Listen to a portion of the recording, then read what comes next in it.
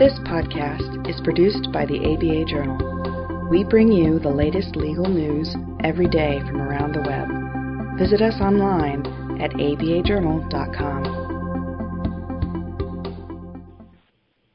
Google Plus launched in June, and although it's still in beta, the site now has more than 25 million users, many of whom are scratching their heads about what to do with it now that they're signed up. I'm Stephanie Francis Ward, and today on the ABA Journal podcast, we're discussing how lawyers can use the new site for learning and networking, among other things. Joining me are Ryan Davis, the social media director at Blue State Digital, Mark Schoendorf, a Chicago sole practitioner who has a litigation practice, and Derek Whitty, a professor at Cooley Law School whose research includes social media issues. Ryan, in your work, you often advise groups to get individuals supporting their groups to promote events on social media. A great example of that would probably be how Blue State Digital handled Barack Obama's 2008 presidential campaign. Do you see a way lawyers could use that approach to discuss an idea online and, in doing so, generate interest in their practices? Well, absolutely. I mean, I think that social media is a wonderful way to share information and to provide thought leadership for any type of field. So the law would definitely fall into that. And I think through the various channels that social media provides, whether it be Google Plus or Twitter or Facebook, the ability to syndicate and broadcast that content exists as never before. And how do you see that specifically with Google Plus? Can you give me some examples? Well, you know, it's important to think about Google Plus, and it falls in the same sort of network as Facebook or Twitter. So basically, with Google Plus, you can add friends and then broadcast information to friends. Where Google Plus differs is that it allows you to choose the circles or the groups of friends or coworkers or colleagues or family, whatever you create those circles, and you can broadcast them individually, as opposed to Facebook and Twitter, which are more of a broadcast across all of your different social or work-related channels. Google Plus allows you to be very selective in how you broadcast that information. Okay. Mark, you're on Google Plus, right? I am on Google Plus. I just joined. Okay. And tell me, what prompted you to join it, and how have you been using it so far? Well, what prompted me to join it is, as a solo practitioner, I'm always looking for opportunities to promote myself and for ways to get my name out there and get what I do out into the public eye. But I haven't really found a way to use it so far because I found that there are only so many people on it, and I've noticed that in particular, what I'm getting is I'm getting a lot of notifications that I'm being added to other people's circles in a professional capacity. So to me, it seems like the ability to choose what circle you're going to broadcast to seems a little bit like just an extension of the contact groups that Gmail already had. So I'm trying to figure out, exactly how I could use it in terms of reaching, reaching as big of an audience as possible, or I feel like it's still developing to me. Ryan, do you have thoughts on that? Oh, I think that he's exactly right, that there isn't a massive difference in posting something in a circle versus emailing it to an email group that you've set up that has all of your colleagues or that goes to a certain group of people. And that's one of the reasons why I don't think Google Plus will grow as fast as they want to grow, because they're really not bringing in something entirely new to the space. Derek, are you on Google Plus? I'm not on Google Plus. And you might ask why. Yes. I think I was really intrigued when it rolled out. I didn't jump in, mostly for two reasons. I'm leery of social media in general and have been a late adopter. And Google especially, I've studied their terms of service and how they have conducted themselves in a lot of lawsuits and government investigations. And I am just very critical of how they use people's information. So I think that I'm taking a more cautious approach. That being said, enough people in my community are pressing me to stop being a curmudgeon. It may be time, but the entire social media movement, I think, has really left privacy in the dust, and anytime anyone brings that up, no one really wants to talk about it, and that concerns me. Okay. Well, I have a question for all of you, I guess starting with Mark. Do you think what Derek just said, is that pretty common in the profession? Because lawyers do tend to be risk adverse. I've actually seen that concern in a personal matter. I actually know somebody that stopped using Facebook and switched to Google Plus because they actually downloaded. There's apparently a way to download all of your information or to view all the information that has been collected by Facebook, and they looked at it and they were shocked. Mm-hmm. And they said, you know what, I'm not going to put myself out there. And they are under the impression that Google somehow, isn't as bad, that somehow the information is more private, but I'm sure that Derek can probably tell us, exactly what Google is collecting. As far as the lawyers, I found that lawyers, especially when it comes to solos, they tend to not be so concerned about things like that. I think that people are more concerned about, if they're going to be using these tools, they're more concerned about using it for marketing and actually generating business. Lawyers are in all kinds of varieties. I kind of make the joke that to be a doctor, you have to be good in science and in specific fields, but anybody can go to law school. And so you will have people that are very concerned, their personalities make them concerned about their privacy, and then there are other people that are very enterprising, and they don't really see that as that big of an issue. For me, especially in terms of promoting a business or promoting myself as an attorney, I feel like there's only so much personal information that I'm putting out there because I have a specific business account. So I'm not really concerned about I actually want as much information out there as possible. I kind of view the Google and promoting on Google Plus as another avenue in terms of getting my name into the ether. The way I see it is the more connections I have, the more my name is out there on the internet, wherever it is, the more it'll benefit me. So I'm not so concerned, and I haven't really heard that concern in terms of a professional. Well, I think Mark makes an excellent point because I'm a professor. I litigated for a little over 7 years, and now I teach. And so if I'm on it, it's going to be for more personal reasons, and my analysis and approach is different. If I had my own firm or went in that direction, then I want to share everything, and that would be the point. And I think also then everything that you put out there, you're intentionally saying to yourself, if everyone sees this, that's not only is that okay, that's the point. But when you look at G+ and you look at Facebook, that's not what they want. That's not what makes them money. They want the personal stuff. They want to target the advertising. They want to be able to sell your preferences about products and services and everything. And so I think that's actually why in this initial phase of Google+, they've actually told businesses to stay away because they're basically sharing the wealth. They ride the coattails of the social media. The really valuable stuff is that personal information about each individual, and that's so when you ask me, am I on it? That's what I'm leery of. But when I hear Mark talk, I say, yeah, absolutely. If I had a law firm, I would be on every single site using it to its maximum. Well, Ryan, what are your thoughts on how lawyers should decide what to share and where to share it? Twitter, Google+, and should there be some sort of connection between what they're sharing, or should they have a plan for what they're going to share?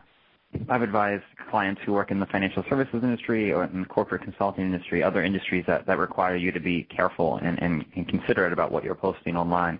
I think that if your account is connected to your professional life, you have to be extra aware of that now, that everything you put online is public. So you really should have some sort of content plan. When I work with an organization, we sit down and we say, what is your offline? What are your offline events? What's your offline PR schedule? And then we try to sync that whole offline world onto the internet. So promoting each of those back and forth, and then add additional content to your internet calendar. So there's things like blog posts and sharing thought leadership, sort of across all these channels. And I think it's really important to sync these channels. So to remember that your Facebook audience and your Google+ audience might be slightly different. So it's important to sync that content. And if you're sending out a blog, do it across all of your channels. But be very aware that this information is public. How do you share things so that people want to listen? I know when I signed up on Google+, there were some people in my circle that routinely were making posts about what they were having for dinner. Mm-hmm. And honestly, I didn't know much about them before, but I thought it made me think it was a little odd after the fact. So how does one decide? Because there is a rule of thumb, you should perhaps put some personal things about yourself on there, but how much is too much? When I started a Facebook page for my practice, I was, one of the first things I said is, hey, like me, so you can my stuff will show up on your page. I promise not to inundate you with annoying stuff, because I'm very conscious that there's a certain amount of, you don't want to become the mass mailer of social media. Use the megaphone, right? Right, exactly, because I want to make sure that the information I'm putting out there that is showing up on people's pages either relates to me personally, like, okay, I won this trial, or I had this great settlement, get the word out, or something that people can use, what to do if you're in a car accident or things like that. But, just to do every little itty-bitty thing. I mean, I see some attorneys that I know that are, they're like, I'm at court, it sucks, or things didn't go my way, or whatever it is. I don't really need to know the nitty-gritty of what they're doing every single day in terms of their professional life. If your copier's not working, I don't think that helps you as a brand, or as a, in terms of your business or how people view it. Definitely, you actually sort of point out the flip side in your question, though. Part of the reason that social media is working is because we're inundated with so much data every day. We don't know how to. The human nature is to just tune it all out, and so in order to actually pay attention, it's got to be someone we care about, who sort of rises above, the rabble, and I like this person, they're in my life, and I will ignore all of this spam, and I will not, read all of these mass emails, but I want to hear what Mark is doing or whatever. So in order to keep that powerful, you do have to share some personal stuff. So I don't think just saying we tune out the stuff that's all business too, or that's just so clearly a professionally marketed campaign through Facebook or Twitter or whatever. You also need that personal touch, and so I think it's an art and a balance. Maybe if it's once every few weeks and you say it at the right time, saying how much you enjoyed your favorite bottle of wine on Friday night, people might actually appreciate it. Every meal, I don't need that. So, Ryan, what do you think? Yeah, I think there's definitely some truth to what you guys are saying. It's really important to have a balance. Nobody wants to follow a Twitter account or somebody on Google Plus who's just posting really heavy-handed law review stuff. You want to have a little bit of personality, sort of in the social space. Mm-hmm. So you've got these Google Plus and Facebook and Twitter that primarily exist for personalities, and then you've got organizations and brands and politicians all taking over and broadcasting sort of their messages out. So it's important to remember that people primarily go to these spaces they want to follow a brand or follow a personality. They're going to get something a little bit extra, something more than they would get in the standard sort of old media way. So they want to know a little bit about you. So I always say it's a pretty good way to think about it is to divide it up, sort of a third kind of current events, relevant news, a third promotional, and then a third sort of personal, letting people into your life. And whether that's your favorite bottle of wine or you saw a play that you especially enjoyed, but something that highlights your other interests in a smart way, not just posting a picture of your breakfast at Denny's. So we've talked a lot about the sharing. Ryan, let's talk about listening. And I'm wondering if there's a lot to listening to Google+, particularly with networking and getting clients that maybe lawyers are not realizing. What advice would you give lawyers, you think, on listening on Google+ and finding out things about people that you might want to represent?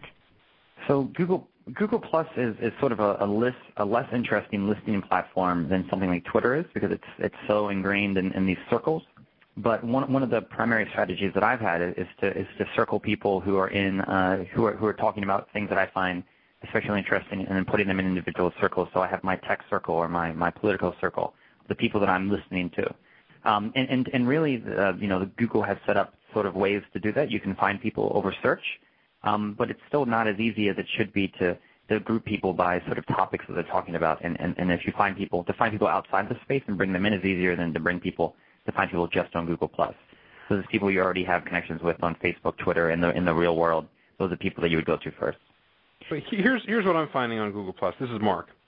Is that I'm getting notifications, almost every day that somebody has added me to a circle of theirs. And what concerns me is this is only occurring on my business, my business account, my business profile.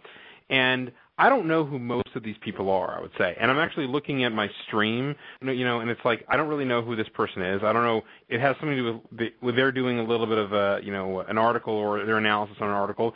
And there's also some videos here of some musician. It's sort of like it's really like a mishmash, and to me it seems like it's all noise. So every time I get one of those notifications that some person I've never heard of has somehow gotten me on their contact list and added me to their circle for whatever reason, and now I'm getting their information, it makes me almost not want to look at them at all, because I kind of feel like it's just all going to be spam. And to jump in here for a minute, you don't have to follow people back. So if someone circles you, as long as you don't circle them back, you'll never see any of their updates. And the only time that anyone who circles you can see your updates is if you put it in a public. I'll make it a public update. But say I just do an update and I just select my work friends, the only people I work with, only my colleagues, are able to see that update. Nobody who's just randomly circled me. So that allows you to have some control over the content that you're distributing and the content that you're reading back. Of course. Well, and Mark, I'm curious, for these people who are following you who you don't know, are they mostly from Illinois? I don't really know. Some of them have not been. The initial ones that I looked at, they seem to be from all over the place. I worried maybe they could be a client someday.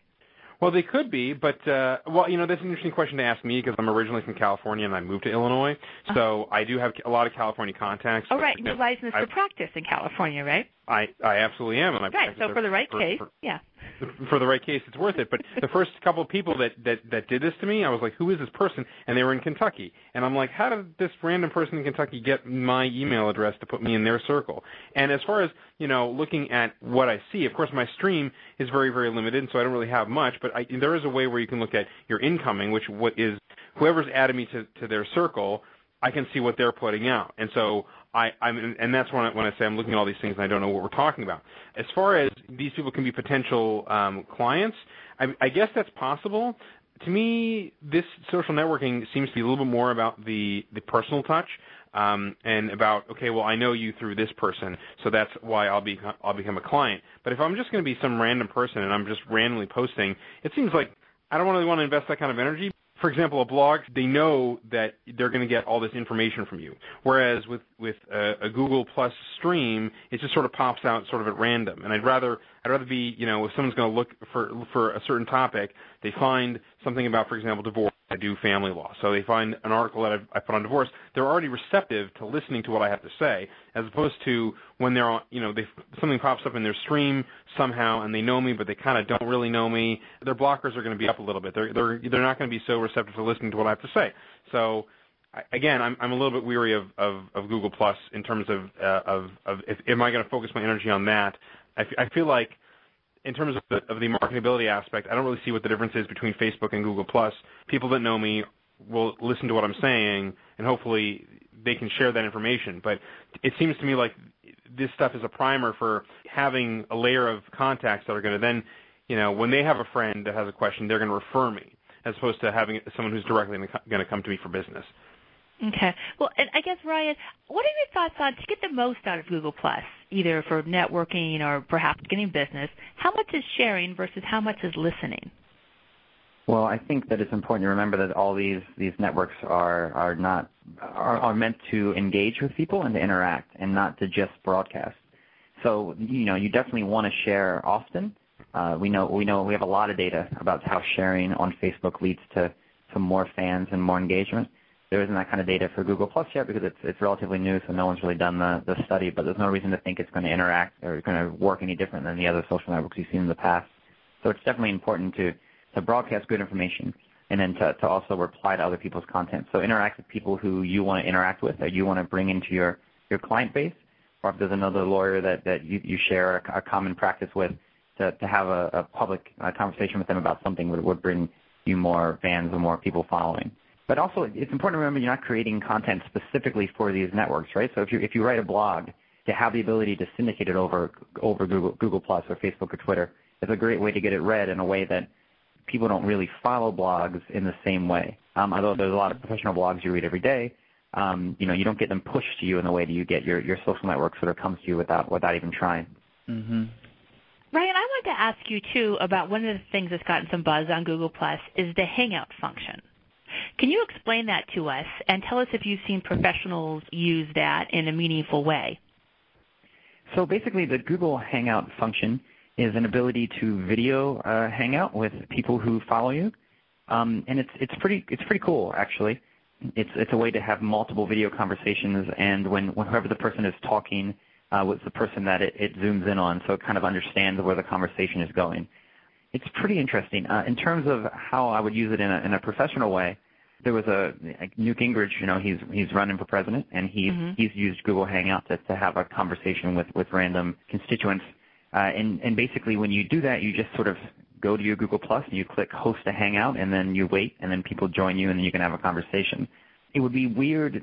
It's not like Ustream or Livestream where it's a great way to handle large amounts of people asking questions. So if you were going to do a Q&A about some law-related topic, you're pretty limited to how many people can participate. I think it's only 8 in the Hangout.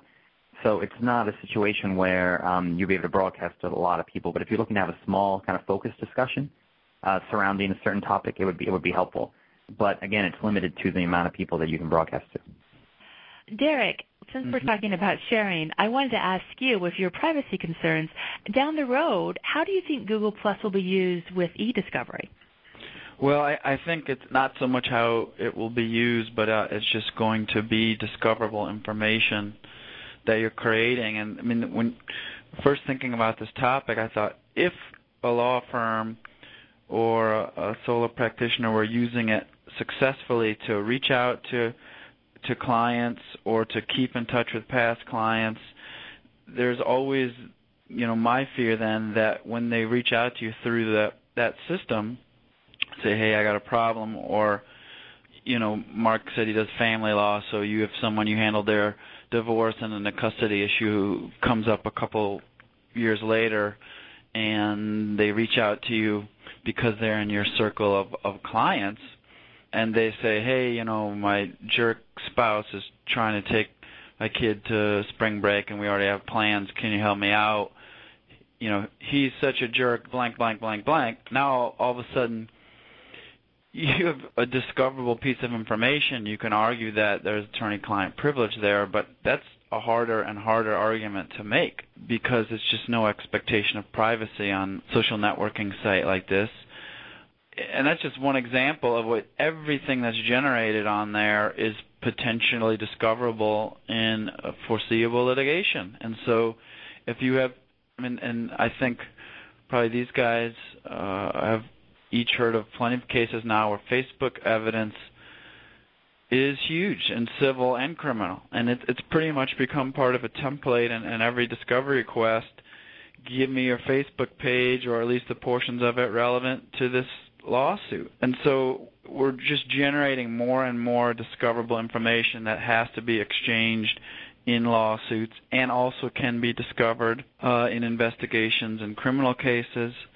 And I have a pet issue, too, that you can actually civil subpoena to Google or Facebook or Twitter, and they have to hand it over unless it's a communication. And no one's sure what communication is. The Stored Communications Act is outdated, so now we have all these different ways of sharing that aren't just email or what we've traditionally thought is in communication, and these companies don't even know what to do. Sometimes they share it, sometimes they don't. Their policy changes every day, and so in a lawsuit, it's just a mess of potential evidence that could be really important to the outcome. Right. Well, what it does is it creates a record for better or for worse. So, if you want to have an idea of, well, when did I take this vacation, you know when you, because there are the photos and when you posted it, so you have a good idea.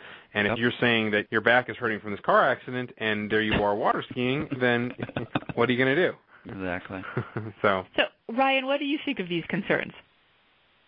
I think that they're definitely real concerns. One thing that we see quite often is people not understanding what's public and what's private on their social pages, from congressmen down to teachers. You can't go a day or two without reading about this. So it's a real concern, and people need to understand the world we live in, and that when we live publicly, when we live public lives on these social networks, that probably lasts forever. It probably is not going to be something you can delete and take away when you want to. So that's something to really keep in mind. Well, and I'm curious, when you're advising clients, do you tell them, when you're writing this, just assume that people you may not want to see it could see it, so be very cautious of what you put out? I always assume whenever I put something on the internet, it'll be seen by the one person that I don't want it to be seen by. You know, that's got to be the way you think. Well, it concerns me that Facebook and G+ talk about privacy settings, and I think it's a little misleading to most people. So you set your privacy settings to control who can see what. I think what most folks don't understand, or at least a large percentage of maybe less legally sophisticated people, is that's just controlling what that social networking site is going to give access, or to whom it's going to give access. It's really not, it doesn't have anything to do with what they'll share if the government asks, or what they'll share if they get a discovery request in a piece of litigation or a civil subpoena. Recently, when the Department of Justice asked for all of the information from Twitter, Google, and I forget the third person, regarding Julian Assange, yeah, that was not even a subpoena. It was an investigatory demand. They didn't have to comply, and I think everyone but Twitter just handed it over because it was from the DOJ. And if you look at the terms and conditions, they've reserved the right to do that, and your privacy settings have no bearing on that. And so I'm troubled by, every time the New York Times puts something on that, Facebook has tightened their security settings, their privacy settings, that it's a misleading statement. That being said, I don't want to be all one-sided. I'm looking at Google Plus's privacy policy. It's improving. I think there's a point where we could reach where there are things that can be done that would be a lot better for everyone's privacy rights. We're just not there yet. And while they're making money on selling our information, they're not going to do it willingly. I have a question for all of you. Ultimately, how do you think Google Plus will be used by lawyers? Ryan, do you want to go ahead and start?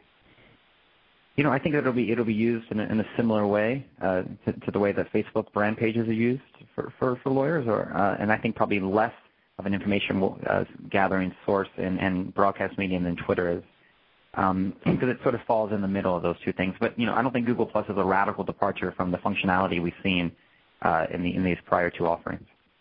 And I'm curious, do you ever see Google Plus replacing LinkedIn? That LinkedIn seems to be a site that lawyers, who, as you well know, tend to be risk-adverse, are comfortable with.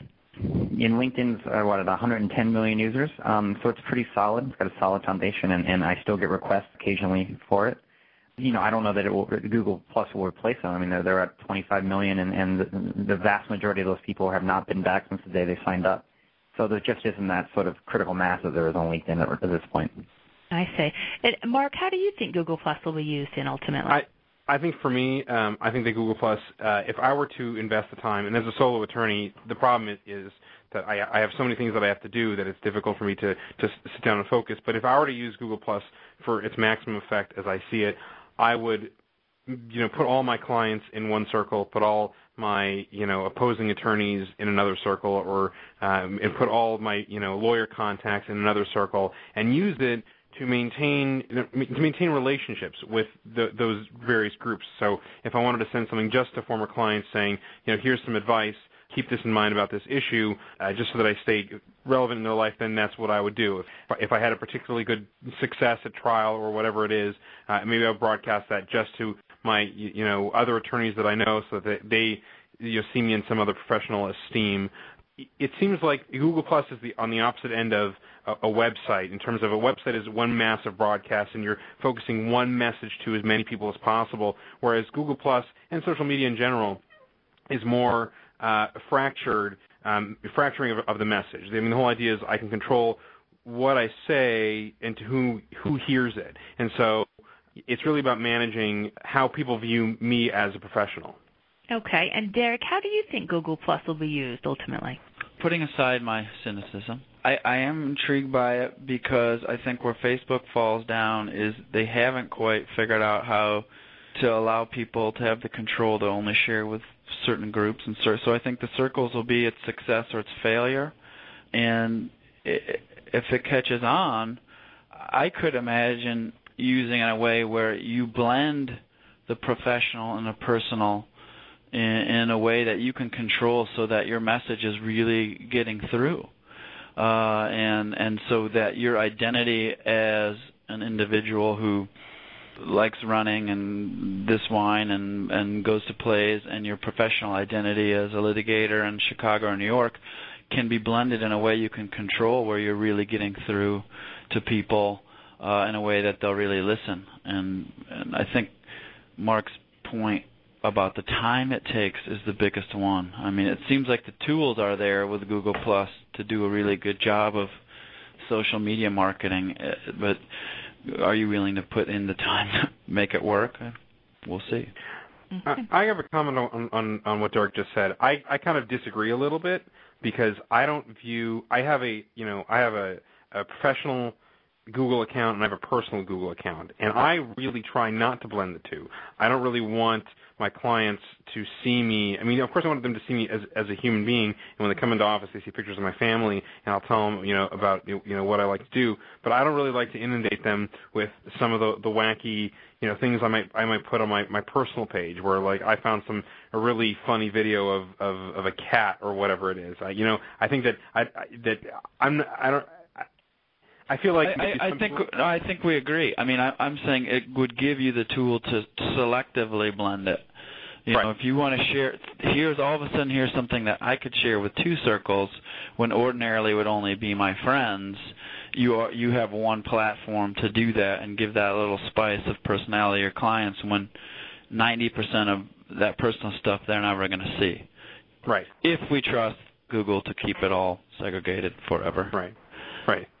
All right. Well, that's everything I have. I want to thank you all so much for your time. We really appreciate it.